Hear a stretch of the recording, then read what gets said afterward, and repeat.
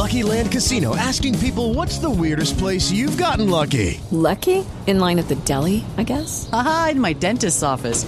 More than once, actually. Do I have to say? Yes, you do. In the car before my kids' PTA meeting. Really? Yes. Excuse me, what's the weirdest place you've gotten lucky? I never win and tell. Well, there you have it. You can get lucky anywhere, playing at LuckyLandSlots.com. Play for free right now. Are you feeling lucky? No purchase necessary. Void where prohibited by law. 18 plus. Terms and conditions apply. See website for details. Step into the world of power, loyalty, and luck. I'm gonna make him an offer he can't refuse. With family, cannolis, and spins mean everything. Now, you wanna get mixed up in the family business. Introducing The Godfather at ChumbaCasino.com. Test your luck in the shadowy world of The Godfather slot. Someday, I will call upon you to do a service for me. Play The Godfather, now at ChumbaCasino.com. Welcome to the family. VGW Group. No purchase necessary. Void where prohibited by law. See terms and conditions. 18 plus. Hey guys, it is Ryan. I'm not sure if you know this about me, but I'm a bit of a fun fanatic when I can. I like to work, but I like fun too. It's a thing. And now the truth is out there. I can tell you about my favorite place to have fun. Chumba Casino. They have hundreds of social casino style games to choose from with new games released each week. You can play for free anytime, anywhere. And each day brings a new chance to collect daily bonuses. So join me in the fun. Sign up now at ChumbaCasino.com. No purchase necessary. VGW Group. Void where prohibited by law. See terms and conditions. 18 plus. We start this last Word on Spurs show with some very, very sad news. We've heard of the passing of a Tottenham Hotspur legend in Ray Clemence. Now, we've had the wonderful Paul Coyte joining us on the last Word on Spurs over the course of this past week. And we want to get Paul's thoughts of a man that he knows very, very well, became a close friend. Paul, very, very sad news, devastating news. Yep. A man that was so popular amongst the Tottenham Hotspur family. I mean, Paul, terrible, isn't it? What do you make of the news, Ray Clemence passing? Really, really sad. Unfortunately, it's something that probably we thought was going to be coming. I mean, the man, I've got to tell you, as a player, an absolute born winner. And I was talking to Paul Miller, actually, just about a week or so ago. And this is obviously before we'd lost Ray. And we were just talking about him, and he said, you know, the thing about Clem is an absolute winner. And when he came to Spurs, we've discussed this before about how important it is to have two winners in the dressing room. But he'd come from Liverpool, came into Tottenham. And the thing is, it was at the height of his powers when he was playing at Liverpool and then came here. Because he'd always said to me is that he sat in the dressing room after winning the European Cup of the Champions League there with Liverpool, and he sat there with a cup in his hand and he had champagne in the cup, and everybody was cheering, everybody was happy and going crazy, and he thought, what now? I've done this, what now? So then the Spurs thing had happened. There was talk about the fact it was Glenn had been speaking to him and he loved the idea of coming to Spurs and it suited him. So then he came in, 82. And the thing is, I'd always make the joke with Ray saying, yeah, you come down because the thing is you're fed up with winning something and then you go and win a bloody FA Cup straight away. You must have hated that. And he said, no, it was so special because it was with a different club and it meant the world. And he really, truly loved Spurs. Of course, he had a love for Liverpool because, you know, that was where he made his name and won most of his trophies at Liverpool. But let's not forget that he played like over 350 games for Tottenham. So this is serious. This is a proper Spurs legend. And we're known for great goalkeepers. You know, if you go back to way back to Ted Ditchburn and Bill Brown, and for me, the great Pat Jennings. And then we had Milia, didn't we? We had Milia Alexic, bless him, and Mark Kendall, and there was Barry Daines. And I'm sure with respect, they won't mind me saying that it wasn't that international standard. And then Ray came in. And Ray certainly transformed that team right the way through to the late 80s. And was a hugely important part of it. And as a man, it was an absolute honour to know him. And you often get people that have paid tribute to someone that's passed away, and you'll always hear, oh, what a great man he was. And, you know, even people that don't like him, because that's what's done. But absolutely hand on heart, it was an honour to know him. And I'd seen him go through, he'd faced cancer, it must have been about 3 or 4 times. And I couldn't believe this guy. And this is even last season. He'd have chemotherapy.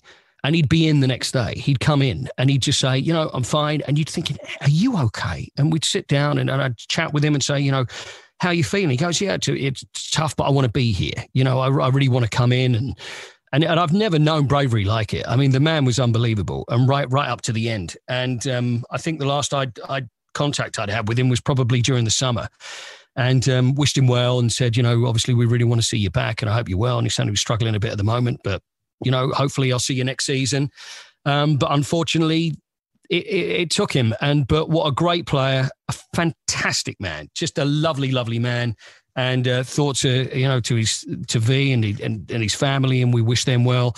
And it was a true great. It was one of our true greats of this country, not only of Spurs but of England as well. So very, very sad news.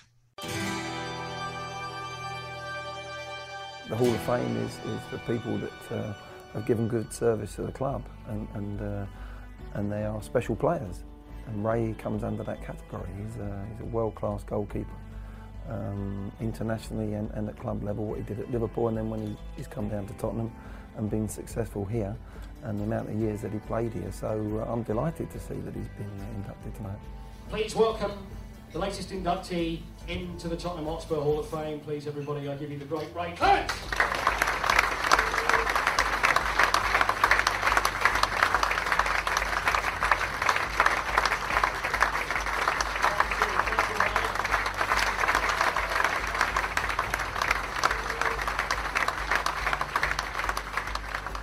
Well, it's fantastic, I think I'm the 41st member that's been actually inducted into the Hall of Fame, and you look at those photographs downstairs and there's some magnificent players there going back through the years.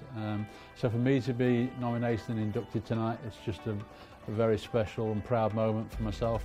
I felt that Ray was probably the end of the jigsaw that Keith Birkinshaw was looking for at the time. I think we had some wonderful midfield players, we had a great team, we had a solid defence, and I think we had the two strikers and Mark Falco up front, Crooks, Archibald and Falco.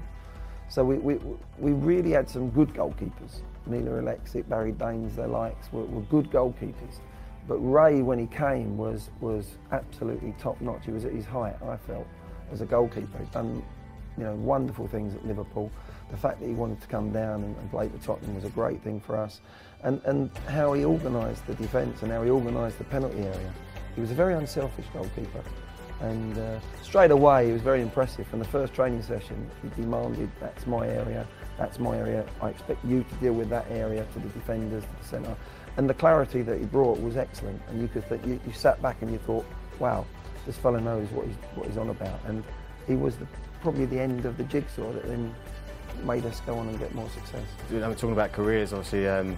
He's been a great role model for me to look up to. He'd be the first person I'd speak to after the game and want his approval, if you like, to see how he thought I'd done.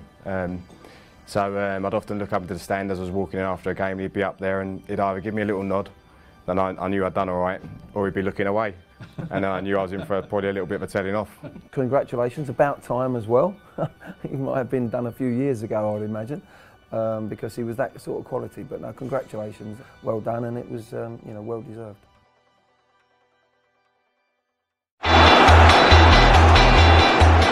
Reid tries his luck, and there's his first Tottenham goal at last, and that ought to settle it. 4-1 Spurs. He drives forward, Reid, he's looking for a pass, decides he doesn't need one. Minimum effort, minimum backlift. What a strike. Hello and welcome to The Last Word on Spurs. We are hoping you're keeping safe and well. Thank you ever so much for joining us during this international break. We've had the whole host recently and pleasure of welcoming many ex-Spurs players. We had the likes of Dimitar Berbatov, Michael Dawson, Tom Huddleston, Darren Anderton, David Howes, Paul Stalteri, Casey Keller, Eric Edmond, Johnny Jackson, Ramon Vega, Pascal Chimbonda, and now we're bringing you yet another player from the 2000s, made 26 appearances for Tottenham, a wand of a left foot, played for the Republic of Ireland, scored against Italy. We're absolutely delighted to welcome to The Last Word on Spurs, Andy Reid joins us. Andy, how are you? Oh, I'm very well, thanks, chaps. It's great to join us. Really is. Andy, absolute pleasure to have you on. And also alongside me, I've got the wonderful John from Lily White Rose. John, how are you? Hi guys, we're doing really well. And I'm looking forward to another great show with another ex-Spurs player tonight. I'm sure he's got lots of interesting stories to tell us, and I'm sure you guys are going to be keen to hear this one. So, Andy, I'll start by saying, obviously, you were born in Dublin, and it's fair to say that football was always in your blood, with your father playing semi-pro for St Pat's and your uncle playing for Shelbourne. Did you always see yourself going into the football industry and becoming a footballer? Well, I think in the early years, football was always around me. As you mentioned, my dad played. Could have probably played at a higher level, had the opportunity to go over to England, but was a little bit of a homeboard, so he decided to play over in Ireland semi-pro. So football was always around me. But I think early on, especially when I was really young, for me it was the fun of playing football that I loved, not really kind of thinking about making it as a professional footballer. It's only when I kind of got to maybe 13 or 14 and you start getting, well, probably 13, I would say, where you start going on trials for different clubs that you think, well, actually, maybe I could have a little bit of a go at this. For me, the early years is the love of the game. Football was always on in our house. My brothers loved football. My dad loved football. All my family, friends, football just kind of seemed to really, really run in the family. So that was where it all started for me, yeah. Reid, you started off your youth career with some local Irish sides and you reportedly turned down the advances of Manchester United and Arsenal, dare I say. Can you tell us about what that was like for you and what made you choose to join Forest over those calibre of sides? Well, with the greatest respect to them clubs, when I went over there and we were over there on trials, and it kind of just felt like you were just another number. There was probably 25, 30, 40 players over there on trials on kind of half-term breaks and stuff like that when you would go over. And I never really felt, like I never really felt that connection. On the other hand, when I went to Forest, from a really young age, when I went over in the trials, I went in and I was training with some of the youth team players, and I felt like I was really part of the club. There wasn't kind of 40, 50 players on trial, and it didn't kind of feel like a cattle market, I suppose. It didn't feel like that, and I felt appreciated, I felt valued, and I felt that these were the people and this was the club that I wanted to come to. And a big important part of it as well, on top of that, is when my parents came over and visited the club, and they visited the digs where we were staying, which was right next to the city ground. Met the people who were running the digs, met the people who were working in the club, and some of them still working in the club now, who really, really looked after me. It was very important, and my parents felt secure, because I went over really young. I probably went over a year, maybe 2 years earlier than some other players. I went over, I was 14, nearly 15. When I went over. So it was very important that my parents felt that it was okay for me to go over. And I'm saying that now looking back and it kind of being romantic, but my mum was probably delighted to get me out of the house. Really, you made your Forest debut on the 29th of November in the year 2000 versus Sheffield United, and the following season made 31 appearances. You then scored in the Division 1 playoff semi-final, although Forest lost that game by 4-3. Is it fair to say the following season you really took off when you scored 13 times and finished as the club's top scorer, as well as being named in the PFA Division Team of the Season? What do you believe led to having such a successful season with Forest? I suppose in the fourth season, David Platt was manager when I made my debut, and it was really special, actually, I have to say, and it's something that I look back on with a lot of fondness. I managed to score my debut, and it was really, really good. I was still quite young. I think I was probably 17, maybe 18 or something like that at the time. So I was still feeling my way into football and into men's football and what it was all about to play at first team level. So there was obviously a little bit of bedding in. The following season, played quite a bit, but I think a big part in me kind of really, really taking off and really kind of on that upward trajectory was probably Paul Hart taking over as first team manager. Paul was somebody that I'd worked with at academy level. And he was a fantastic coach and somewhat of a mentor to me. He was a real help to me on and off the pitch, and really looked after me on and off the pitch. And we had our battles at times because I wasn't the easiest young lad to get on with. Stubborn kind of young lad come over from Dublin. We had plenty of battles, but he understood me and he got me, and he knew how to get the best of me. So when he took over as manager of the first team, loads of other players were coming through at the same time as well. And we just felt really, really comfortable with each other because we played with each other for quite a long time. The football was really good. And I think that was the start. And I think if you're comfortable and the right environment is created, I think, you can really, really flourish in. And it's something that I try and do now as a coach. try and create that really good environment for young players to really flourish and express themselves. And for me, Paul Hart was one of the main factors in me being able to do that at first team level. Now, Andy, in August 2004, you handed in a transfer request at Forest. And we're always intrigued, when we hear players handing in transfer requests. I think back then maybe, it's different to what it is now, certainly in terms of, that whole procedure. But what led to you at the time taking that course of action? And did you already feel at that point, and was there already Premier League clubs interested in your services? It was a strange time because, I had such an affinity with Forest. I really did.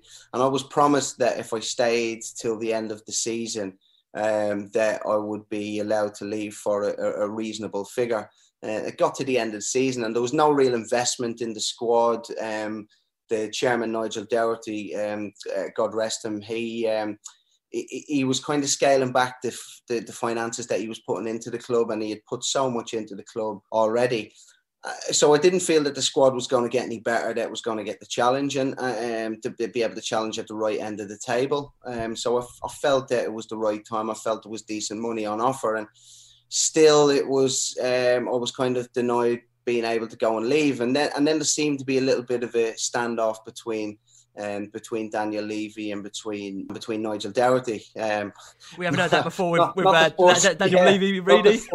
Not the first one, and certainly not the last one. So I ended up handing in a transfer request at the time, which I feel sad that I kind of ended up having to do that, but I felt that there was no other action that I could have taken, and I felt that I really needed to make it clear that I wanted the opportunity to go in the Premier League. I was a young, hungry, really wanted to be successful, and there was a good opportunity there. So, it wasn't something that I took any pleasure in, a club that obviously still love to this day, having to kind of do that. But I felt that I was left with no other option at the time.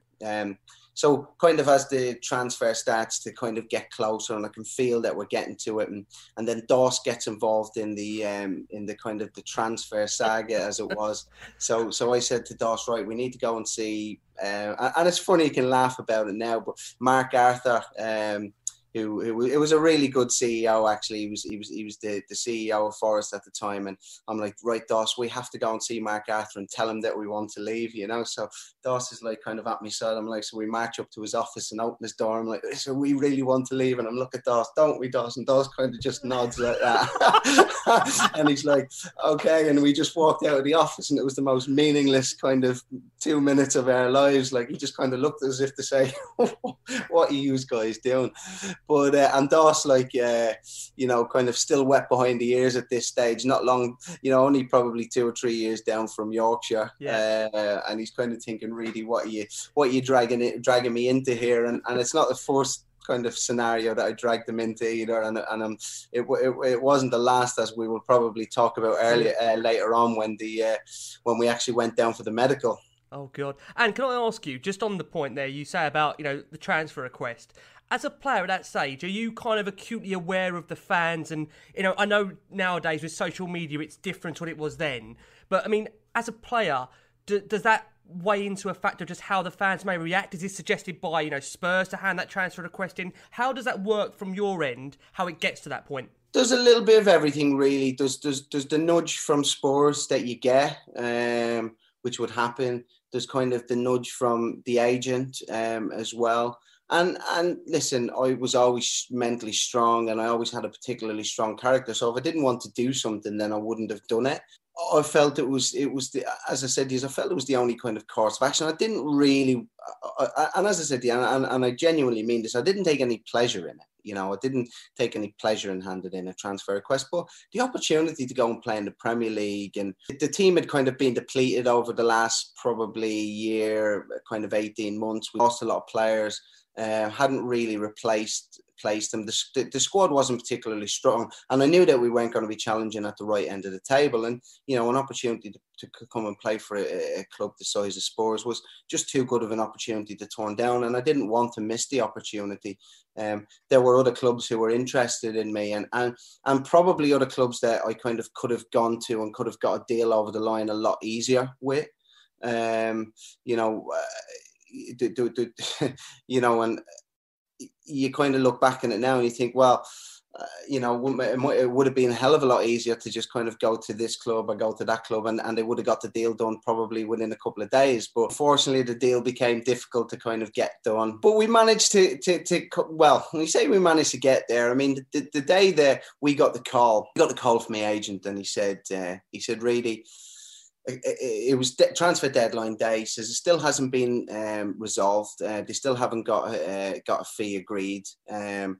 But we need to get down to Essex. We need to get down there so we're close. So if something does get agreed, then we will. If something does get agreed, then we will be ready to kind of get in and get the medical done. So I was like, okay, but we're supposed to be in training today at Forest, and Gary Megson was the manager. And I'm thinking to myself, well, how does this work? And there was an agreement made. I probably can't say who the agreement was made by, but if the deal doesn't get done and we miss training and we get fined, our fine will be paid by somebody. So so that was kind of secure. So we end up on our way down to Essex, and I'm in the car on the way down with my financial advisor, and we're listening to the FA Cup draw, and we're on the M1. I'll never forget, I think we're Toddington Services when we're kind of just passing it on, and we're listening to the FA Cup draw. And I mean, you couldn't write it. Honestly, you couldn't write it.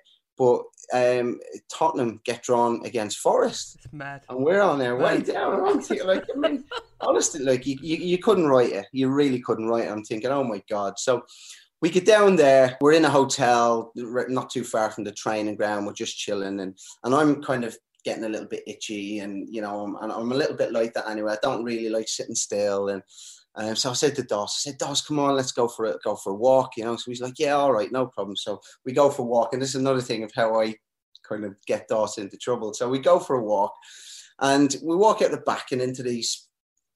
We walk down the back and into these fields at the back of the hotel, and we're having a little bit of a walk, and then we're walking for a little bit, and then I kind of look around, think to myself, I haven't really got a clue where I am here.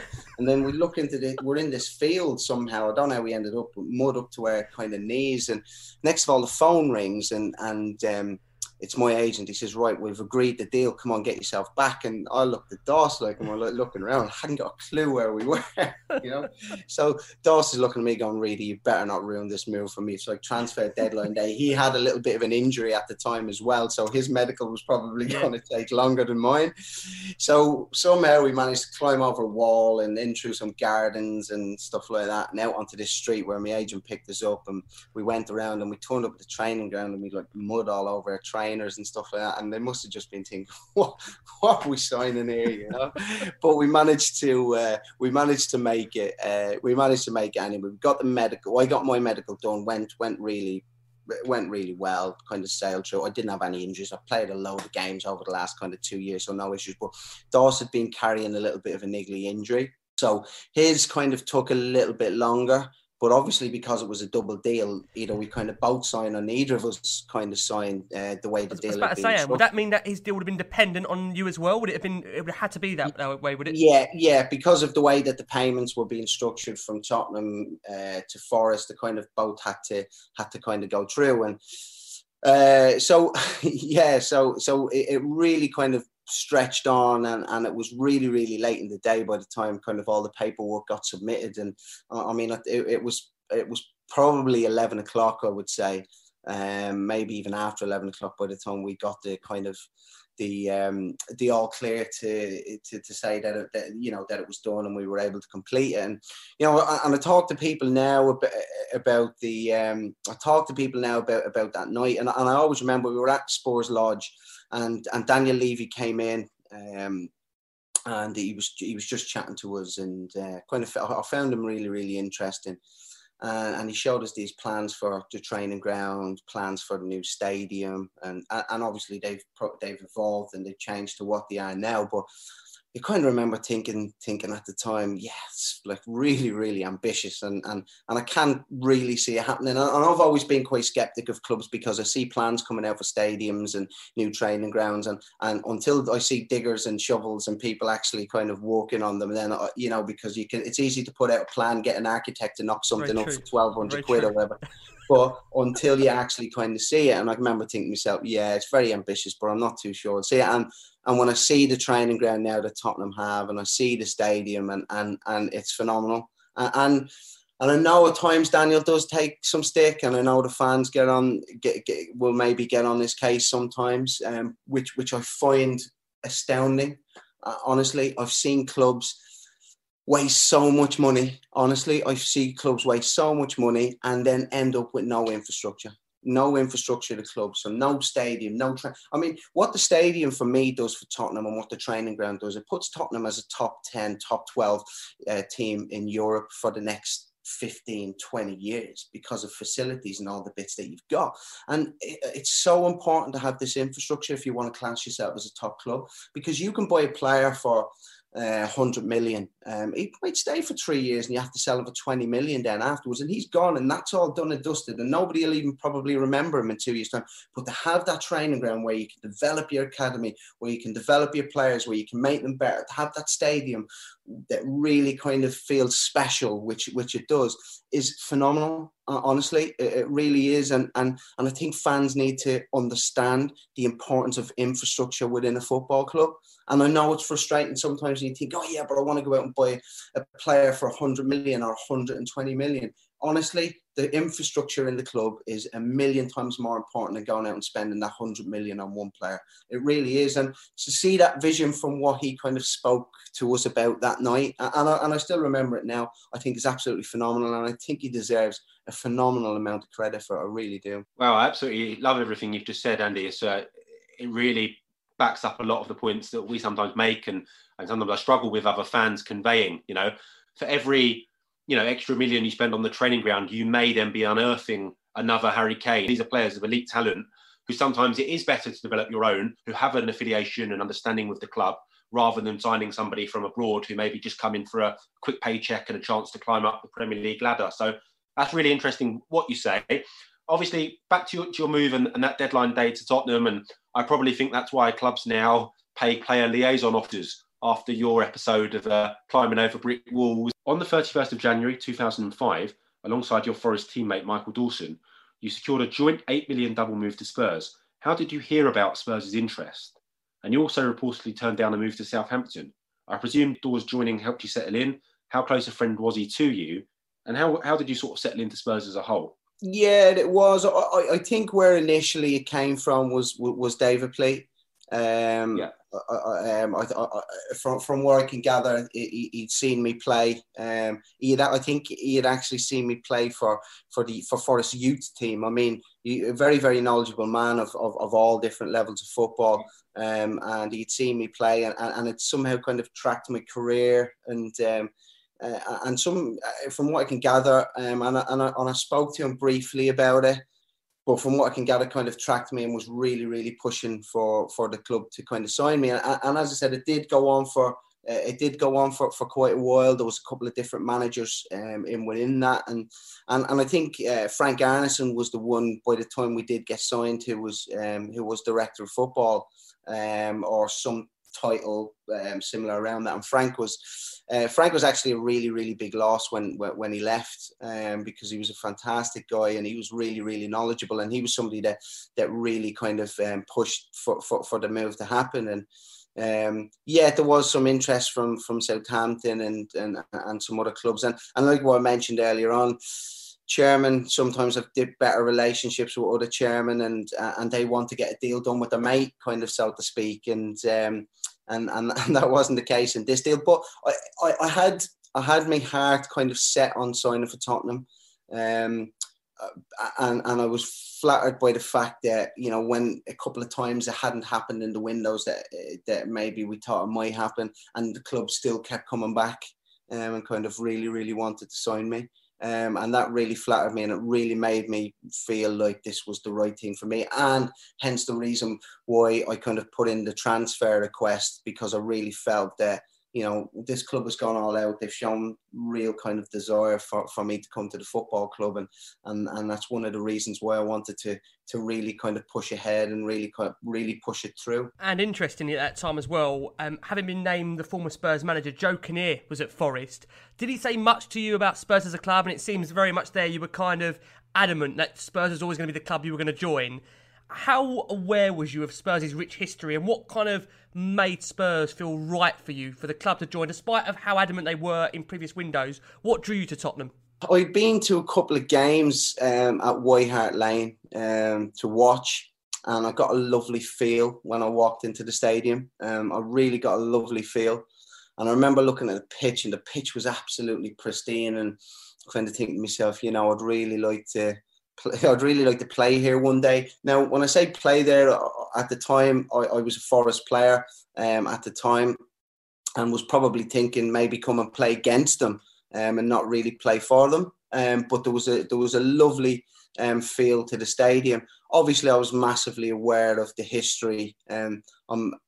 I would be big on history in general and football history as well. So massively aware of the history, the double winning side and Bill Nicholson and, you know, and these players as well. So the managers and players. So, you know, and then taking on then to Hoddle and Waddle and Gascoigne and you know, and all these really classy players. And I suppose maybe having an inflated opinion of myself, I was probably a classy player, and I thought this might suit me, you know. So all them things, I was kind of really, really, really drawn towards it. It was I just got a right feeling for it. That was the right kind of thing to push for, and felt like it is a special club, and you know, and I speak to people, and we'll probably speak about it later on when they ask me about my time there and the fact that it was short. I still fully understand how special the club is, and I'm very, very proud that I played for Spurs. You know, I really am. And I'll tell my kid, you know, and he kind of looks at, you didn't play for Tottenham, Dad, you know. And I'm like trying to get up videos of the one goal that I scored. We've got it, don't worry. Yeah, you know, so yeah, but I am. I'm very, very proud that I played for Tottenham, and I loved my time there. You know, I would have loved to play more. I definitely would have loved to play more. There's no doubt about that, and that's why I ended up moving, because I didn't think the game time was there for me for one reason or another. But massively, you know, proud that I played for the club, and very, very aware of what a special club it is, and when I switch on the TV and kind of watch them now, I love to see them do well. You know, I do. I look out for the scores the same way I do with all the clubs that I played for. But it's definitely, you know, one of the first ones that I kind of go to check and see, how are Tottenham are doing. If there's a game on, I will definitely watch it. When you joined the club, Reid, obviously Martin Jol was there as the manager. But did you find that we've spoke to a lot of ex-players, and they've all sort of said this to us, that sort of Frank Arneson was the one who managed the transfers and made you feel sort of wanted at the club? Was that your recollection as well? Yeah, you know, it seems like a long time ago. It was a long time ago, but I did get that feeling that Frank was kind of the one driving it. And when I got to the club, that Martin Jol was the head coach, and it had like a continental kind of feel to it. Now, when Frank left, and I know Damien Comolli came in afterwards, but when Frank left, it felt like Martin Jol became more of a manager, more so than a head coach. And I don't know, maybe that's just my kind of recollection of it, but that was kind of how I felt and how I seen it. And I don't know if anybody else has kind of maybe echoed that kind of feeling, that's kind of, that was what I felt kind of happened. He kind of took on a little bit more of the managerial kind of role of it, in and around that period. Ahead of the move, and Arneson said that you're a technical footballer with a nice left foot who can read the game well. And whilst in an interview, like I said, on the Spurs website, you said that, you know, it was talked about for a long time and you're thrilled at the move and finally got over the line. You're very, very excited to play Premier League football with Tottenham. You had no hesitation in signing. It's a big club. You like the way the chairman, Frank Arneson and Martin Jol transform things in terms of them bringing through a lot of young players, and you just wanted to be a part of that. What was that like for you? And the day you signed for Tottenham, was that a very special moment for you and the family? Can you remember what you were like when that move finally got over the line? Yeah, no, I was absolutely delighted, and in a lot of ways, I had an inside knowledge of what was going on there. I knew players there. I played with Robbie, obviously with Ireland, and you know, when Robbie had been on the phone. Chris Hughton was the assistant manager at Ireland at the time. So I'd had quite a few conversations with Chris about the club. And I also knew Stephen Kelly, Mark Yates was there at the time as well. So I did have a knowledge of what was going on and the vibrancy of the club and what they were aiming for, what they were trying to kind of get at. So I was kind of fully aware of that, which made the decision really easy for me to make. So it was very exciting. I have to be honest with you, very exciting. Looking forward to my first game, my first Premier League game, which came around a lot quicker than I had anticipated after we signed. I wasn't expecting to start the game, and I didn't know I was going to be starting. I think I'd had 2 training sessions and wasn't really expecting to start the game. And then when the manager named the team on the Saturday, then I was in the team, and I always remember he named the team, and then we kind of had pre-match meal, and as we were walking up to get the pre-match meal, Robbie was there. Oh, you're getting nervous now. You're going to get nervous. You're starting, as Robbie does, and at that stage I had played some big kind of international games, but your first Premier League game, I have to say I was nervous. I kind of trying to sugar off like it was all right, but it was nervous. But I didn't think it was an issue because I'd been playing week in, week out for Forest, so I was fit. I had loads of games under my belt, and I felt ready. Felt really ready for it. What were your first impressions of Spurs as a club, the training facilities, and London as a whole? We heard from Michael Dawson when we had him on the pod, and he said that Robbie Keane took you guys out for a big slap-up meal in London shortly after signing. Can you tell us any more about this? Yeah, we went to a place in Porter's Bar that Robbie used to eat, and he took us there, a lovely Italian restaurant, and the guys there looked after us brilliant, and we ended up going back quite a bit. And listen, I think part of it did help having kind of familiar faces there, and and I mentioned Robbie there before, and was helped us really kind of settle in, and for me also the other Irish lads that I've just mentioned, Stephen Kelly and Mark Yates, were really good lads as well, and really helped us settle into the area. So to kind of have that familiar face when you walk in is good. I mean, Doss is a little bit younger than me, and I do remember kind of joking with him at the time, and I kind of mentioned earlier on where I was kind of saying, "Don't worry, Doss, I won't let any of them rob your lunch." So yeah, a little bit of lightheartedness about it, but also good to see them familiar faces for me anyway. It's been a fascinating first half so far. We are going to go for a very quick break. When we return, we're going to be talking about Andy's debut. We're going to be talking about featuring in a North London derby, how Andy came to leave the football club, what his thoughts are on the present day, Maurizio Pochettino, Jose Mourinho, what Andy's up to now. Do not go anywhere. We are back after this very, very short break. Phoenix 51 is a powerful employee technology enabling organisations to make data-driven decisions at every stage of the employee journey, from hiring through benchmarking and development too. The platform provides detailed analytics on the most important asset in your business, your people, enabling organisations not only to make the correct hiring decisions, but also how to benchmark, train and retain them. Phoenix 51, powering your people decisions through every part of the employee journey. Hello and welcome back to The Last Word on Spurs. Thank you ever so much for downloading us during this international break. But we take a break from Tottenham Hotspur of today and we go back a bit in time. And we've got the wonderful Andy Reid joining us, former Spurs player, played for the Republic of Ireland, scored some massive goals. Who can forget that magic wand of a left foot? Also got the brilliant John from the White Rose with us. Andy, let's get down to it. You made your debut for the club under a week, as you mentioned, of signing, and you played the full 90 minutes in a much needed for Tottenham 3-1 win versus Portsmouth, and you even grabbed an assist for Robbie Keane.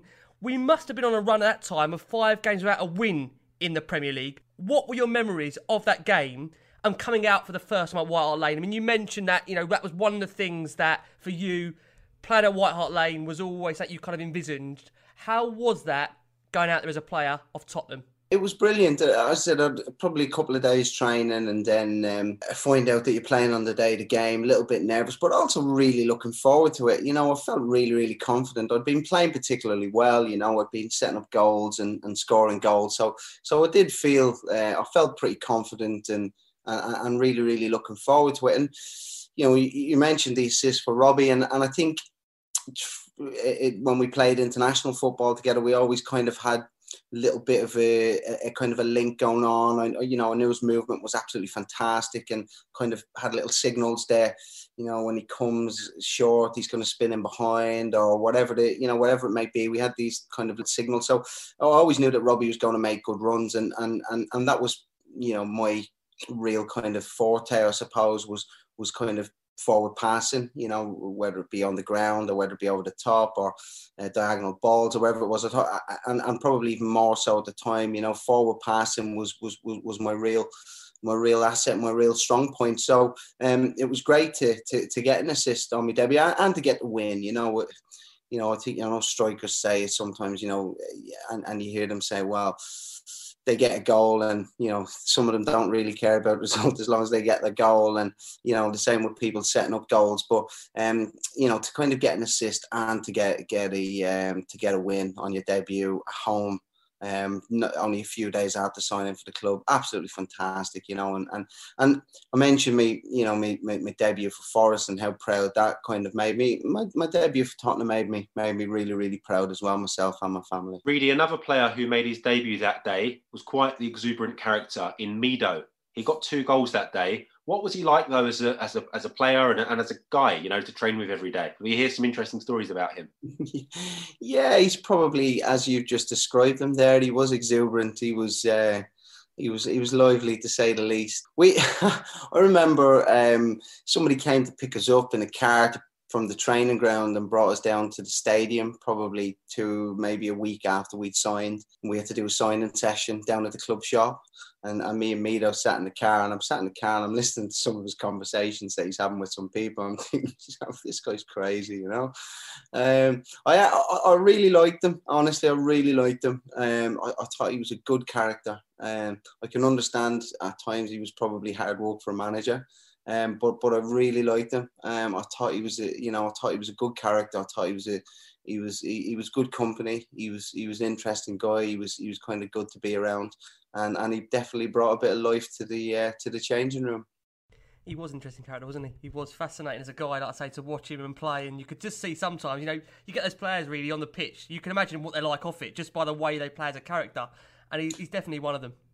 Well, I say it to young players now, and I'm when I'm having conversations. I think characters are going out of the game, and I think they're probably being coached out of the game. I think there's a lot of coaches they don't want to deal with the characters. They really don't, and I think it's such a shame. Because I think if you've got a real good character about you, then I think that helps you on the pitch. And I think good characters and good leaders, and really, really, and it takes so many different types to make a good team. Yep. And, you can't have all of the same type. You can't have 11 of the same type of characters on the pitch because it doesn't work. So to have them different characters, and I think at times they're being coached out of the game because managers seem, for me, to want kind of robots. It's a shame, though, isn't it? Because like you said there, you do need that element of a bit of a maverick or some devilment to get the best out of players as well. Yeah, listen, absolutely, and like I said, the same way I said you can't have 11 kind of shouters and screamers on the pitch. You can't have 11 mavericks on the pitch. Don't get me wrong. I'm not saying that you want every single player to be a maverick, but you have to try and nurture the mavericks to try and get the best out of them, and that's I think a real important factor in building a team. That you build players and characters that really, really complement each other on and off the pitch to try and help kind of build that structure, that feeling, and that vibrant kind of that vibrancy that you need to be successful. Agree, totally agree. Now, your moment, you scored in a vital 5-1 win over Aston Villa at White Hart Lane with a superb rising shot from outside the box that fizzed into the net. Did you feel, and overall, was that your best game for Spurs since also joining the club at that time? Yeah, I would definitely say so. I felt I played particularly well that game. I think I had a hand in a couple of the goals and scored a really good goal. We played really, really well that day. I always remember. I know I kind of managed to pick up the Man of the Match award, but I remember Freddie Knute on that day. He was awesome. He was really, really top notch. And I was thinking to myself, he's a right player. I would say, looking back in this, probably my best moment in a Tottenham shirt, the goal, and my best performance, and probably one of the better team performances in the time that I was there. We it was one of them days where everything just kind of really, really clicked, and the goals went in for us at the right time, and we really, really went for it. We finished 9th that season, missing out on the top 7 and a place in Europe, but there did seem to be a genuine positive atmosphere amongst the club and the fans, a real excitement in the squad with young British players we had, and how Martin Jol was doing. How did you feel things were going at that time for you personally and for the club as a whole? I felt really excited about going into the following season. Had a good season. I think we went to South Korea in pre-season and played in the Peace Cup over there. I think we won the Peace. We won the Peace Cup. I think we won. That was our last trophy, wasn't it, Andy? I was up, mate. I was up watching Eurosport at 7:10 in the morning as we beat Lyon. I still remember it. I've got the DVD. Yeah, brilliant. Yeah, you've got to claim these things, and as a Tottenham fan, as you know, you've got to keep claiming them. You've got a better memory than me, because I couldn't even remember that we played Lyon. We went and won, and I felt I had a really good pre-season and was really looking forward to the season. I suppose then as the season starts, and I started the season, I think I was in the team at the start of the season, and then kind of get a feeling then. I mean, one day you come in and Edgar Davids is kind of in and he's kind of sat next to you, and I'm thinking, he's left-footed midfielder, okay. Played for Barcelona, all the top teams around the world, you know what I mean? I'm thinking, okay, fair enough, you can kind of keep fighting for your place. And then Jermaine Genius comes in, who we knew from Forest as well, and all these kind of players kind of came in, and Frank Arneson left, who I think obviously had been an advocate of me kind of playing and getting some game time, and then kind of probably slowly then as the season went on, my kind of game time kind of became a little bit less. So the excitement was building within the kind of the Tottenham, within the club, within the supporters and that. But I suppose from probably Christmas on, I was probably starting to get a feeling that my game time would be limited, which was disappointing. I'm not going to lie, it was disappointment, because I still felt I had kind of plenty to offer. But at the same time, I also got a sense of kind of probably where it was where it was going to end up at some point, because the club was kind of real on a upward trajectory and starting to put some kind of serious kind of money into the playing squad, and maybe looking for kind of some of the bigger names. So and that's just, this is just kind of it coming back to me as I'm speaking to you guys and thinking about, what it was like. But I felt like I started the season kind of not too bad. I thought it was all right. And can I ask you mentioned there the likes of Jermaine Genius, Edgar Davids coming in. As a player, when you see players coming in that may end up playing in your position as well, as a player, do you go and try and seek that assurance from the manager to still see you're part of his plans? Or is it just as a case, you just get on with it, and it's just a case that whoever performs in training, you think will get in the team? How's that like for a player when you do see other players come in your position like that? Yeah, well, that's what I done. I didn't go and knock on the manager's door. You would probably have too much, at that stage, you would have kind of too much pride for that. I thought to myself, I don't mind, I'll go put myself against anybody, and I feel that I can kind of get an opportunity. I think it probably, and I would have backed myself to kind of really get in the team. And I think, on merit, I think I probably should have played more games than what I did. I thought I was training well. I was kind of doing all right, and I wanted kind of more game time and more opportunity. And but at that stage, it wasn't a case of going, and I didn't want any assurances. I know when you sign for a club like Tottenham, there's no assurances. There shouldn't be really assurances for anybody playing for any club if you're kind of creating that competitive environment where everybody's going to be pushing each other. You can't and you shouldn't assure anybody of a starting place. So I didn't go looking for any assurances. I would have probably, looking back, and I would have liked maybe a little bit more of a fair crack at it, as in giving more game time and more starts. But again, stuff like this happens in football, and I suppose it's I haven't really thought about it all that much until we're kind of having this conversation. So kind of, I'm kind of trying to think on the spot here as to how I was kind of feeling back then and what the feelings were. But most certainly it was an exciting place to be. That there's kind of no doubt about that.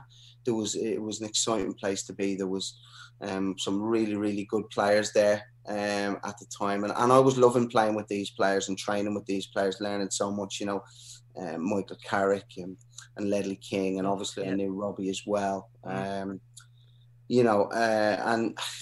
thinking back about Ledley in particular, and obviously he had his injury problems and he couldn't really train that much, but he'd still go out on the pitch and he'd be one of the best players on the pitch every single week. Absolutely phenomenal. And then I think back in that season in particular, my kind of second season, the impact that Michael Carrick had as well, phenomenal player. Absolutely dictating games, dictating the pace of games, the tempo, passing forward, breaking up play, absolutely phenomenal. There was a lot of excitement in and around it there, and it was great to be able to kind of play and to train with these players, and then you look at the strike force as well, where you'd got you had Meadow was there, as we spoke about, and you've got Robbie and Jermaine there as well. I think Freddie might have left by then, but some really, really top class players. Just on Canute, he's not a player we hear too much about when we do these interviews, but I always found him to be hugely talented, and the career he had after leaving Tottenham, going to Seville and being their top scorer for a number of years in La Liga. Could you tell us a bit more about what he was like as a character and also a player? I feel he was a little bit undervalued. Yeah, I think he certainly wasn't undervalued by the players. I think you knew his quality, and people may have been surprised when he went over to Sevilla and done so well, but I certainly wasn't. I knew what this guy was capable of. I mean, I've seen him, how he got hold of the ball, his finishing, his movement was so good. He was quick. He was, he kind of had everything really that you need to be a top class striker. And I think it was just a case of, can you get it out of him on a regular basis? And when he went to Seville, the managers over there, whoever they were, really kind of managed to get the best out of him consistently year after year after year. And I think that's all it kind of took with Freddie. He was I wouldn't have said I knew him massively well, don't get me wrong, but he came across as quite a reserved, kind of complex, maybe character. Maybe people who know him better might say that I'm way off with that, but that was my opinion on it. Quite reserved. Was always really, really nice with me. Happy to kind of chat and kind of do whatever, but wouldn't have been a kind of way over the top, kind of in your face kind of character. Would have been pretty chilled and pretty relaxed, pretty cool kind of guy, I suppose. That's fascinating. And the 2005-06 season, you did make 13 appearances for Spurs, involved in a lot of games in that first half of the season, including a North London derby versus Arsenal, in a game which finished 1-1 and which Ledley headed us into an early lead, and a game that, on the day looking back now, if I go back in that time, we should have won that game. At that period, we had so many games against Arsenal in this period where we should have got over the line. We didn't. What was that like, Anne, for you to play in as an experience, a North London derby? Tell us what that was like. My first experience of the North London derby was actually the season before. We played at Highbury, and I think they beat us 1-0. Reyes scored, and they beat us 1-0. But I always remember kind of the atmosphere, was absolutely fantastic. The biggest game that I played in before that was Forest Derby, and it's an absolutely massive game. But going down to Highbury, and kind of playing down there, it was really, really special. And then you go into the next season, and I think both of them games finished 1-1 that season. Yeah, it did. Both the North London derbies, and we should have won the one at home, and we should have won the one away as well. Was there a mental block, and in the squad? Because this is the thing, around this period, the Chelseas, the Liverpools, the United, it felt as a Spurs fan at this time that, especially under Martin, there was this kind of mental block when it came to a top six side, that we did beat Chelsea under Martin, to be fair, but there was this real concern that we just didn't have the mentality to get over the line. What was that like as a player? Did you feel, confident enough in that squad in the dressing room? Yeah, there definitely was something, and it was very, very difficult to kind of put your finger on what it was. And at times in some of them games we actually played really, really well. I remember a couple of the games against Chelsea. I think Chelsea beat us 2-1 in one of the games, and we absolutely played them off the park. And you kind of come off thinking, how have we not won that? And so yeah, there definitely was something kind of. I don't know, something in the water or something in the food, as it may be, that we didn't kind of get them wins. And probably the one that I remember more was the one at Highbury in my second season, was the one that was 1-1, and it was the last ever North London derby at Highbury. I think it was the one where Martin Yall and Arsene Wenger squared up to each other. We broke away and scored a goal. I think it was Robbie scored. I think it was. And they thought that the ball should have been put out of play. Michael Carrick was unbelievable in that game. And I think Henry came off the bench and scored, if my memory serves There was me. definitely a foul in the build-up to that, Anne. I don't know if you remember that. Yeah. There was definitely a foul in the build-up to that goal. And that's all the way back now, but it's... Yeah, but we... the foul on Phil Terry, wasn't it? That's it, yeah. Yeah, and we were by far the better team than Arsenal that day. And they had a really, really strong squad, really, some top players at the time. But we mentioned Michael Carrick earlier on. I think I remember watching, being kind of part of that game and thinking to myself, he's on a different level here. He really is. He was awesome in that game. But yeah, there was just that little thing, and I know people go on about the West Ham game at the last game of the season, and that being the reason we didn't qualify for the Champions League, and it was to a certain extent. But that Arsenal game, if we had won that and not got a draw, then you probably think that we end up kind of going on to finish in that fourth spot. And, unfortunately, it wasn't to be. But the North London derby is a special, it's a special occasion. It still is now. Always kind of, always has been really, really special occasion. And it's kind of great to see probably over the last 10, 12 years or whatever it is since I kind of left that Tottenham have become a hell of a lot more successful in the North London derbies. And things seem to have kind of really, really swung, which is... I always take a certain degree of pleasure when I see Tottenham win the North London derbies. Music to our ears, Andy. On the 31st of January in 2006, you did pick up an awful injury when we played away at Fulham, and that did keep you out for a number of months, not really returning until we played Bolton on the 30th of April, 3 months in total. How bad an injury was that for you, Andy? And did that feel to you like that was maybe the final step in you maybe leaving Tottenham after that injury, and maybe you're not getting the same opportunities you had done before? Yeah, I done my medial ligament. I felt like I tweaked it a few weeks before up at Middlesbrough. Somebody landed on the outside of my knee and tweaked the inside of it down, which is where the medial ligament is. But I was able to kind of get on with it, and then I went in for a block tackle.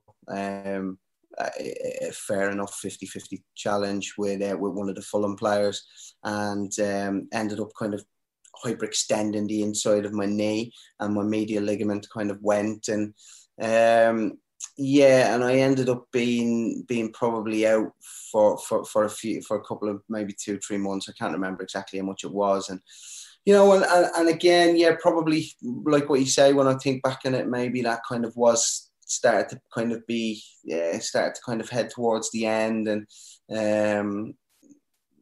maybe I'm finding it.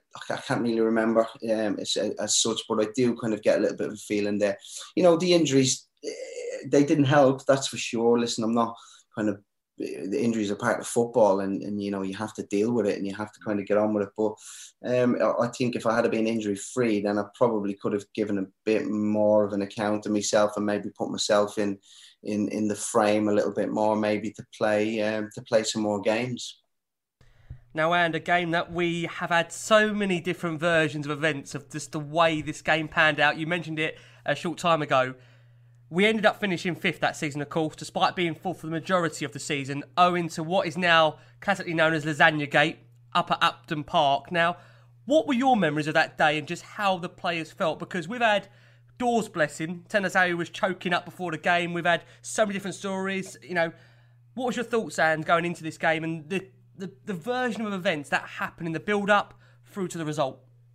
Yeah, we went to stay Canary Wharf, as would have been a normal kind of thing, playing over that neck of the woods. If we'd have been playing Charlton or playing West Ham or whatever, we'd kind of maybe go there for a pre-match meal before the game, or else we'd stay there the night before, depending on what the manager wanted to do. And we had a normal evening meal, and I don't eat lasagna, which is lucky enough for me. But had a normal evening meal, went to bed, and we got up in the next morning and kind of went for a walk, which would be the normal thing that you would do. So it's probably about maybe 11 o'clock or something like that with the game being a 3 o'clock kickoff. You maybe go for a little walk just around the block at 11 o'clock as a team. And I remember kind of coming down and seeing Doss stood there, I think, with Jeff, the physio, and I mean, Doss looked green. You know, he really did. He looked not well at all. You know, he looked in a bad way.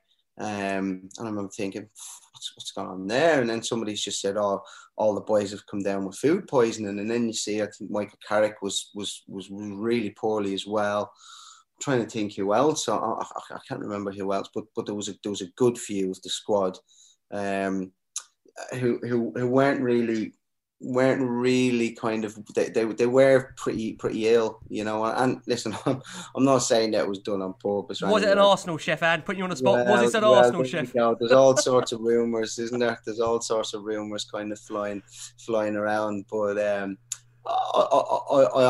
couldn't tell you about that. But I know that the lads were really, really poorly, you know, and they were.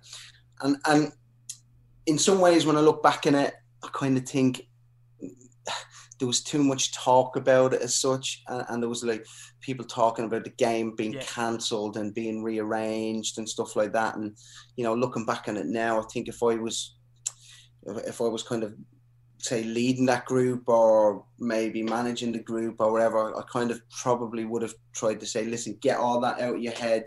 There's no other game. There's no game tomorrow.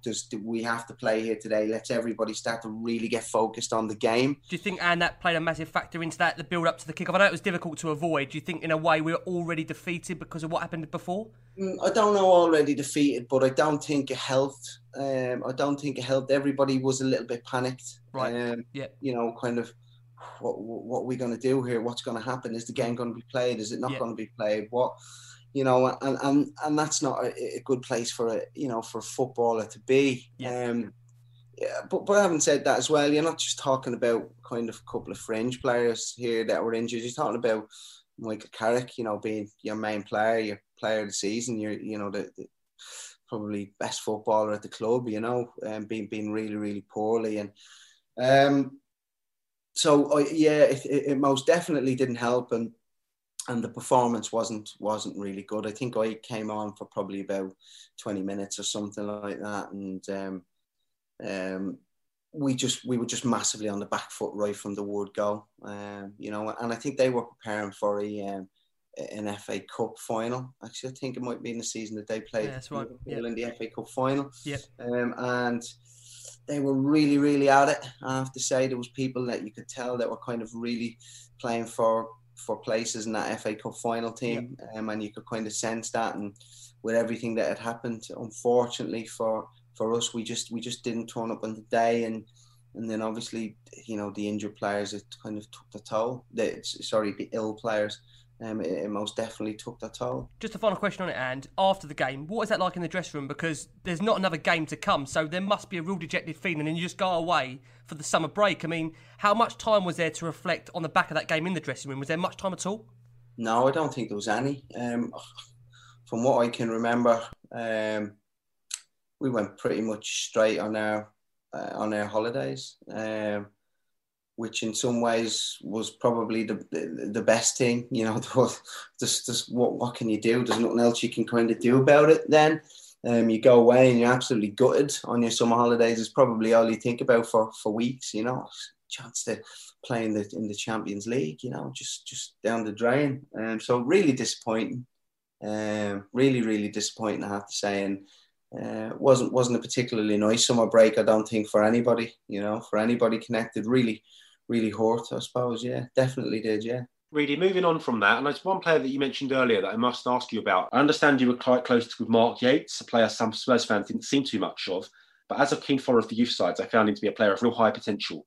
Why did you think it didn't quite work out for Yatesy? Yeah, I think probably in some ways as well, Yatesy was probably a victim of the influx of players on a lot of money and for a lot of money. I think if you find that, players are coming in on kind of, for really big money. And listen, I suppose at the time, me and Doss would have been considered that, but I think even after me and Doss kind of signed, the club went again and was kind of really doubling down and really kind of pushing on, and unfortunately sometimes what you find happens is that the youth is the ones that drop off the end of it, and it's an unfortunate thing, and it's something that I don't particularly like, and I've seen happen. I work in youth development now, and really wanting to try and develop young players into getting into the first team, and sometimes they are put to the back of the queue, and Yates is probably a victim of that, as to not getting enough opportunity to show what he could do at Tottenham. Reid, in August 2016, you did leave Spurs, joining Charlton Athletic. Did you feel the time was right then to move on? And I think you've already kind of mentioned what caused you to leave the club in terms of a lack of game time. So just at that time, was there any other clubs that kind of came in for you just before Charlton? Yeah, there was a couple. Sunderland had just been relegated, and Niall Quinn was managing them at the time, and I think was chairman as well. And he rang me and asked me if I'd wanted to go there, and I said, I've got other offers from Premier League clubs there, and I would like to stay in the Premier League. And again, a little bit like I felt when I moved to Tottenham, there wasn't a decision to be made. That was what I wanted to do. I knew that I wasn't going to get the game time I needed. I think I was 23 or 24 or something like that at the time. I felt like I was in me, in my good years, and I just wanted to play football. I wasn't prepared to, sit on someone's bench for a year or 2 years, or playing the reserves. I just didn't want to do that. I just wanted to play football, and as much as I did enjoy it at the club, and felt really welcomed there, I wasn't prepared to kind of sit on the bench and not really develop as a player. I spoke to Ian Dowie, who he called me and asked me if it was something that I would be interested in doing, and he told me what he was kind of trying to rebuild there after Alan Corbishley had left, and did I want to be part of it? And it felt like the right thing to do, and I don't regret it for a second. I went to Charlton and had a couple of years there, and we suffered a relegation, which was really, really hard to take. But again, really enjoyed my time there. Some fantastic people, a real kind of family club. They really looked after me while I was there. So again, it was a bit of it was disappointing that I hadn't quite worked out as I would have liked it to work out at Tottenham. I would have loved to play 200, 300, 400 games for the club. But football isn't a fairy tale always that you kind of want it to be. Sometimes it is, and I suppose my fairy tale ending was probably going back and finishing my career with Forest, and kind of playing some of the best football that I played towards the end of my career. And that was my fairy tale. Unfortunately for me, my fairy tale wasn't at Tottenham. And as I said to you earlier on, I wish, it would have been great if I had it turned out a little bit different, but I don't regret for 1 minute the times that I spent there, kind of wearing that shirt, scoring the goal that I did score, playing at White Hart Lane in front of them fans who love fantastic attacking football and, technically gifted players. And I'd like to think that although I didn't give them as many moments as I would have liked and maybe they would have liked, I'd like to think that I gave them a couple to remember me by. You certainly did. And I was going to ask you about your sort of overall riding memories, but you sort of answered my question. So I'm going to ask you another one. And that would be, who would you say is a character that maybe we as Spurs fans don't hear about, but you felt was a top guy that sort of bonded the squad together? One that you didn't really hear about. It's difficult, and I know everybody will say it, but it's difficult, and I know everybody knows this, and it's not one that we haven't heard about. But for me, Ledley, I can't speak highly enough of the guy. Honestly, I really can't. And I know you're probably looking for somebody, that people maybe haven't heard of. But for me, the person who is that Mr. Tottenham, and and had the utmost respect of everybody, of every single player that played there, every single player that he played against. Everybody knew how good he was. But then couple that with the personality that he's got and the guy that he is and the type of person that he is. A really, really top guy. And it's great to see him. I know he's involved in some of the coaching now, and I've seen him that he's been an ambassador since he's retired. And for me, there is no better ambassador or no better figurehead for the club, for somebody who represents everything that Tottenham is about, than Ledley. So for me, I know it's probably not the answer to the question that you were looking for, and you've probably heard this about Ledley loads of times, but you asked me the question of who was that person, and for me, it's Ledley, and you can't look past that. Well, there you go. Phenomenal there, memories that I say we're going through with the wonderful Andy Reid. We're going to go for a final break. When we return, we're going to get Andy's thoughts on Daniel Levy, the improvement of the club since Andy's departed, Mauricio Pochettino, Jose Mourinho, a question on Troy Parrott. How can we not have Andy on and not ask him about Troy Parrott? And also, like I say, the best player Andy played with at Tottenham. Do not go anywhere. We are back after our final break of the show. Hello everyone, it's Anna from Spurs XY and welcome back to the Spurs Women's segment here on The Last Word on Spurs. It was Women's Football Weekend again this weekend, which is crazy to think that only a year ago, roughly, we had the North London derby, the biggest selling crowd at the Tottenham Hotspur Stadium for a women's mega game. And oh my goodness, I can't believe that was roughly a year ago, because honestly, what has 2020 done to us? Because everything feels so long ago. Anyway, I diverge. We played against Bristol City today, away, and I was really, really hoping that we'd get 3 points because, quite frankly, we didn't start the league campaign, well, to be honest, any other game either, too well. We had 4 losses and 2 draws on our record, so I was really hoping to add a win to that, because we really need to kickstart the season, even though we're definitely not at the beginning of it anymore. However, unfortunately, that didn't happen. We ended up drawing 2-2 today. It was a bit of an up and down. It was an interesting game. Not always. There were some boring moments, I must add. But, all right, let's just get into it. It was a strong lineup. We saw Morgan starting, which was very exciting. You could definitely hear her. She was really commanding in the first half. She almost got scoring as well, but unfortunately she couldn't find the back of the net. But it was really nice to see her out there. Unfortunately, she got subbed at half-time, I guess, fatigue and whatnot. The conditions weren't the best, really. There were a lot of injuries and just the ball wasn't moving along nicely. It was a very wet day anyway. Well, hello, England. But, yeah, so it was sad that I didn't see like a full 90 minutes from her, to be fair. I didn't expect it. It was just sad to see her go off at half-time. But anyway, it was still nice to see her start. First half, we dominated pretty much. We had a lot of possession, but didn't really create anything. Like, we were kind of sloppy in the final third. We weren't sharp enough to get to the goal. We were doing a lot of backwards and sideways passing. So it was reminiscent of old Tottenham, both men and women. It just wasn't really good. We had plenty of the ball, but Bristol were very content in soaking up the pressure and letting us do pretty much nothing with it. And then they got a penalty out of nowhere. I mean, not out of nowhere, but just pretty much against the run of play in the middle of the first half. They scored from the spot, so they went 1-0 up, and I was kind of disappointed and really worried because we haven't really been that good at coming back from losing positions this season. But we did. A lovely equaliser from Siri. She is fantastic at free kicks and just delivered another fantastic free kick today.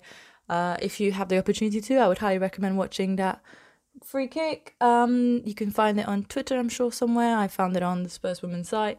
But yeah, it was fantastic, and we went level. I thought that was a lot more deserved. We took that into the break, and I think that was much better. Second half was a bit quiet, I must say. There were a lot of quiet moments, and it seemed a bit stale at the beginning. As I said, there were a lot of injuries, so it just kind of broke up the game. And then Ashley Neville delivered again. She scored another header this time, so it was fantastic. We were leading 2-1, totally turned the game around. I thought, this is it. Let's just... Game management. It's just so important. Both men and women teams just need to learn so much about game management. I think the men were starting to get better at it. I'm not saying it's always perfect. Like the West Ham game, obviously wasn't the best. But, that's just, it's schoolboy stuff. You go up and then you just defend. You do simple passing football. You don't try and do anything fancy. You just go with it. But no, we couldn't do the simple stuff. And Rihanna Dean just, I don't know why she had to do what she had to do, but there was a challenge with the keeper and they both got really injured and eventually she got sent off. So we were down to 10 men, still leading 2-1. It's not the end of the world. We're getting towards the end of the game, even though there was like a looming presence of quite a few minutes added on. I still thought that we could get away with it. We just had to be really organised and just, see the game out. But unfortunately that didn't happen. We kind of fell apart. We went down to 10 men. Bristol kept pushing because they were home and they just needed the points as well as we did. And then they found an equaliser. Excuse me, I can't talk tonight apparently. They found an equaliser and it was 2-2. And that was really devastating. We had the chance to grab a winner a couple minutes after they equalised. And I really thought that was in the back of the net, but it wasn't. So, yeah, it was just such a sucker punch because it was really good that we bounced back from taking the goal down. I'm sorry, I really am sorry. Going a goal down and then coming 2-1 back up. 2 lovely goals as well. So that was really exciting. But unfortunately, we just couldn't control the game at the end. So it's disappointing. And unfortunately, it means that Rihanna Dean is going to miss 3 games. She's going to miss the Arsenal game, the Villa game and the Brighton game. That wasn't necessarily the right order. But alas, it's not what we needed. We didn't need our striker to miss these games. And yeah, so Arsenal up next, I think. But either way, yeah, I'm never high hopes of that. So it's just so disappointing. I'm sure you can hear it in my voice. It's just really frustrating and disappointing. So you know what? I'm just going to leave it at that. And you know what? Until next week. Come on, you Spurs. Hello and welcome back to the final part of the Last Word on Spurs, joined by the wonderful Andy Reid during this international break and the brilliant John Wenham from Lily White Rose.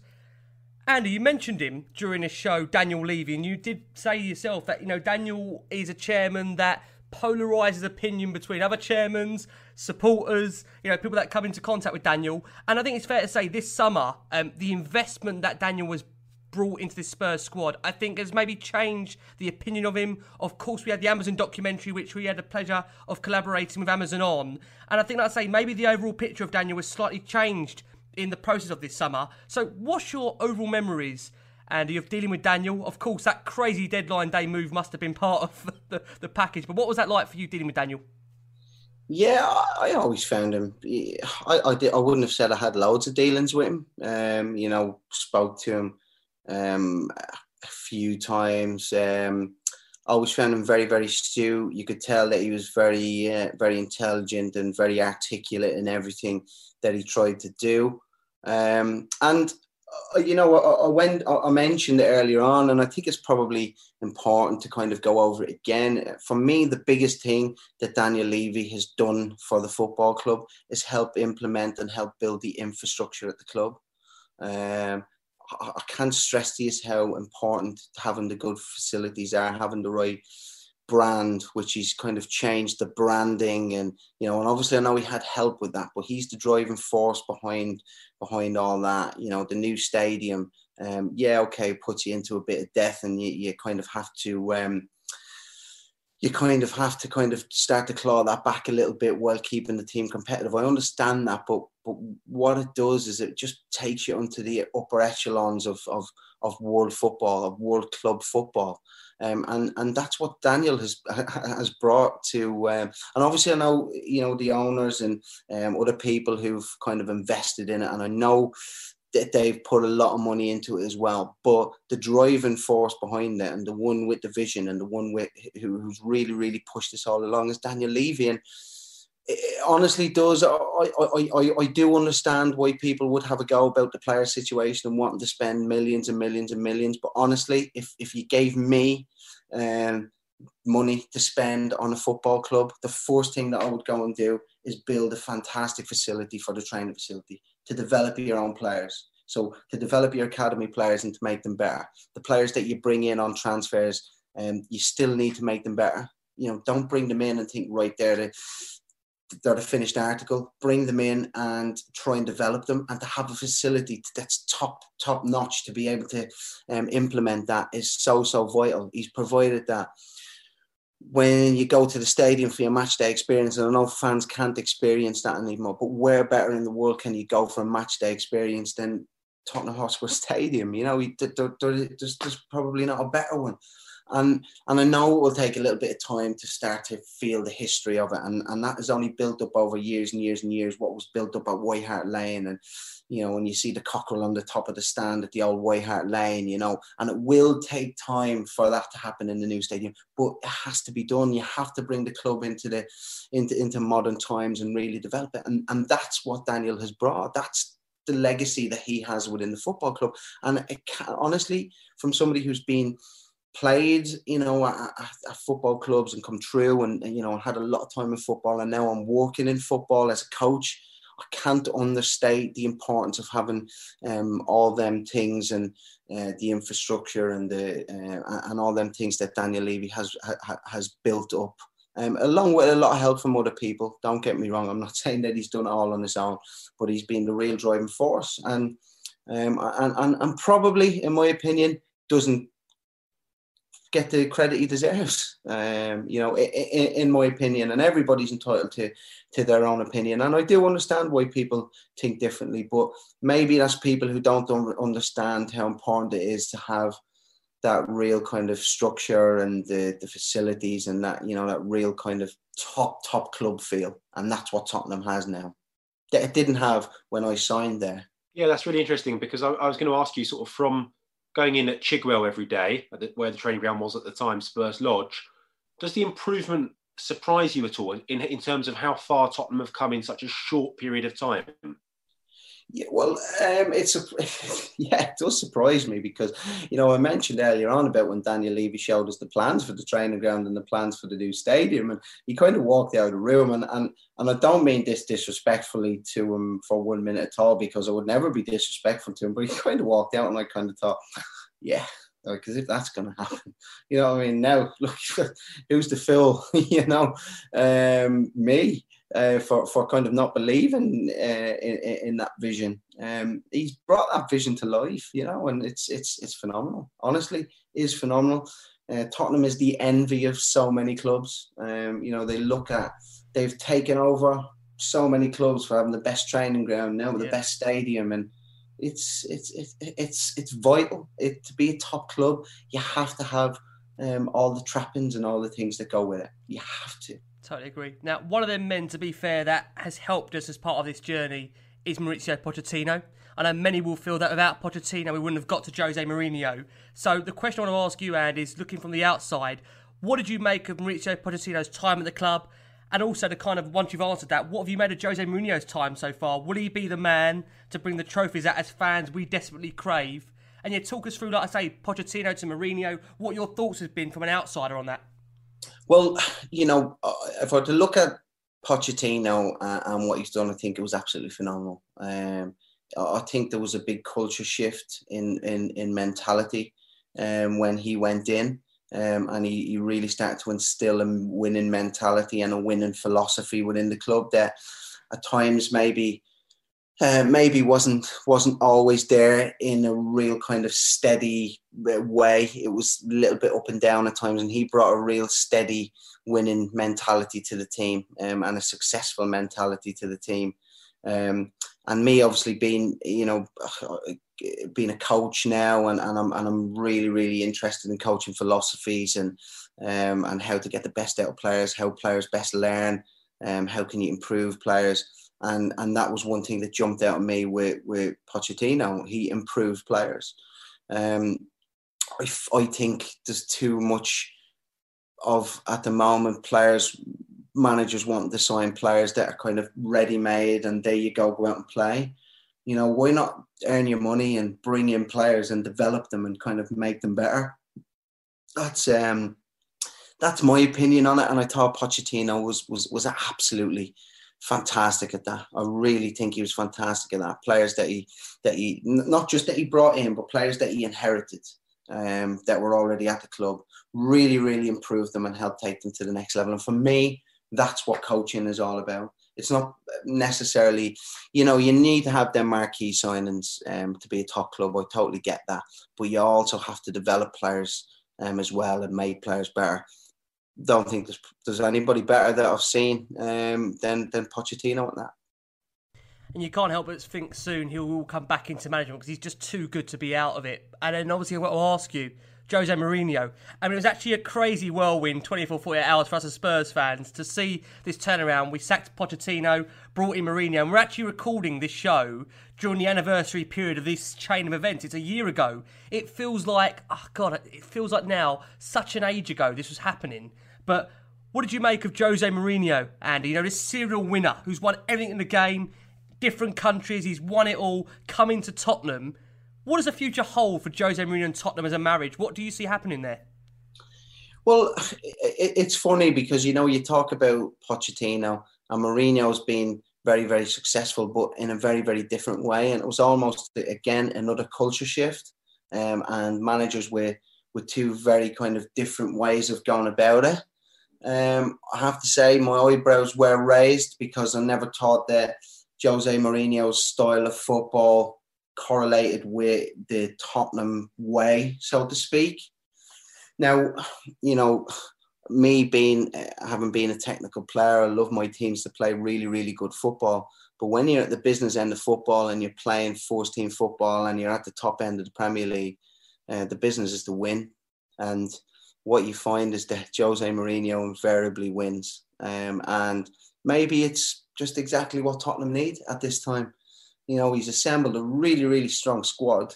When I say assembled, a lot of the players have been there, and he's added little bits and pieces to it as they've gone along. And they're most certainly a force to be reckoned with. And then, obviously how well Harry Kane is playing, and he looks like he's added a different dimension to his game, which is great to see. He's almost playing in a 10 position and doing it unbelievably well, where you kind of think to yourself, come on, Harry.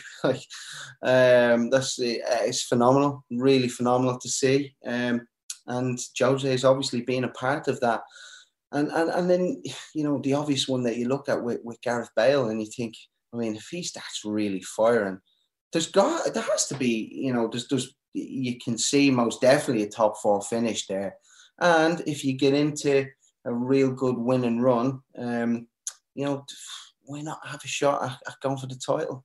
And you probably at this stage maybe just whisper that, maybe whisper it, not shout it from. We're trying to keep very calm, Ed, on this show for the last couple of weeks. But I mean, not, you're right. From the rooftops, but maybe just in a quiet little way. If Jose can do that, just go along under the radar a little bit and find out where you are going into kind of, February, March time, and then who knows? Who knows? The quality of player and the winning mentality and quality of the manager. It'd be great for them to kind of really make an assault on it and really kind of have a go at it. So very, very contrasting between Pochettino and Mourinho, but very, very interesting. And I'll look at the different tactical kind of changes and the different things that they're trying to do is in the different styles of play. It's really, really interesting to see the differences in the same players kind of trying to do very, very different things to what they were doing maybe 18 months, 2 years ago when they were getting to Champions League finals, but now they're getting success, but they're doing it a different way. There's not one way to play football. There's not one way to win football games. There's not one way to win trophies.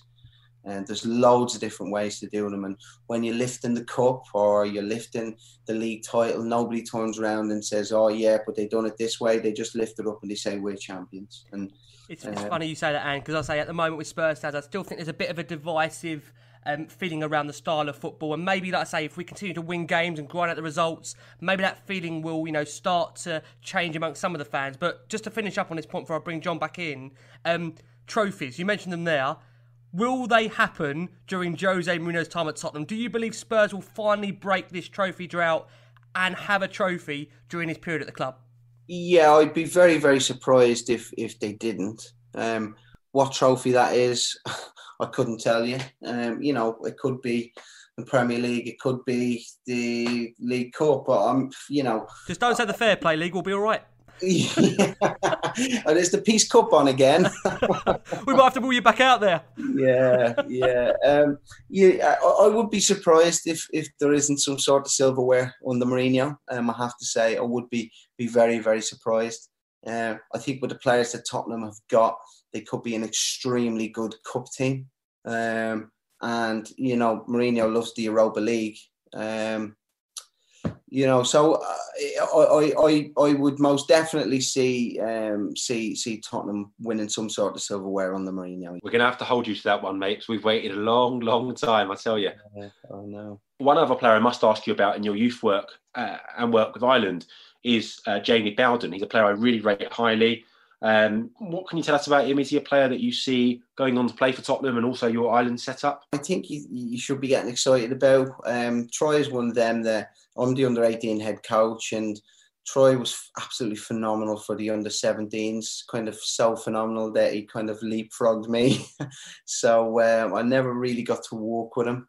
But seeing him play kind of lots, and really kind of followed his career and seeing what a top player he could be. It is one of them that,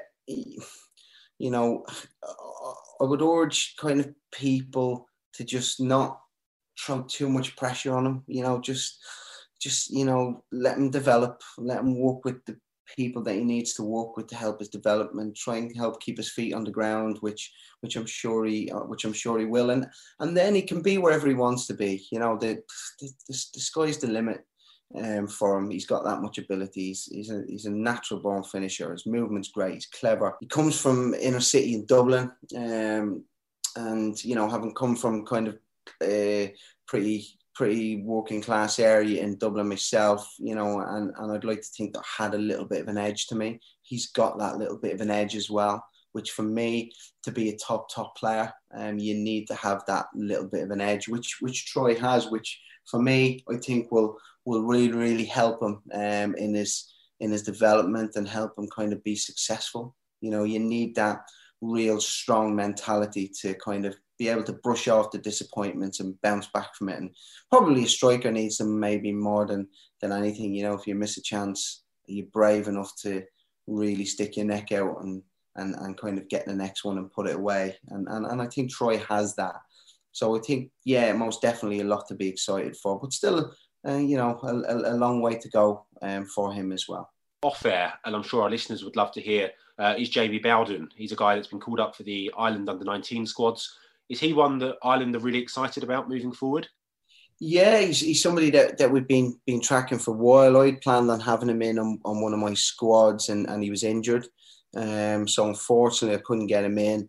And then his kind of age group lapsed then with me by the time he was fit. And Tom Mowen, who's the under-19 manager, took him in with him, and he's done okay. He's done not bad. We can see the technical ability that he's got. He's a lovely shape. He looks like a footballer, and probably I would suggest maybe go further than that. He looks like a Tottenham footballer.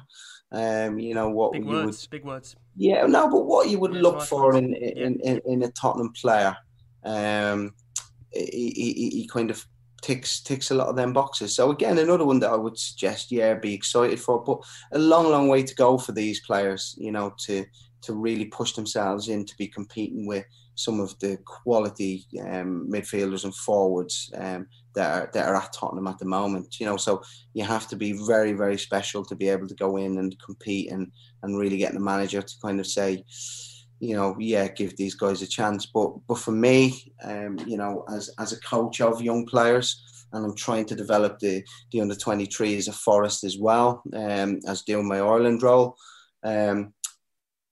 I love to see the young players being given an opportunity, because I think the only way you find out if they can handle it is by giving them an opportunity. And, and you can kind of speak to managers and speak to, speak to the managers of the football club they are, and really try and push these players forward and really believe in them. And it'd be great to see some of them young players be given an opportunity.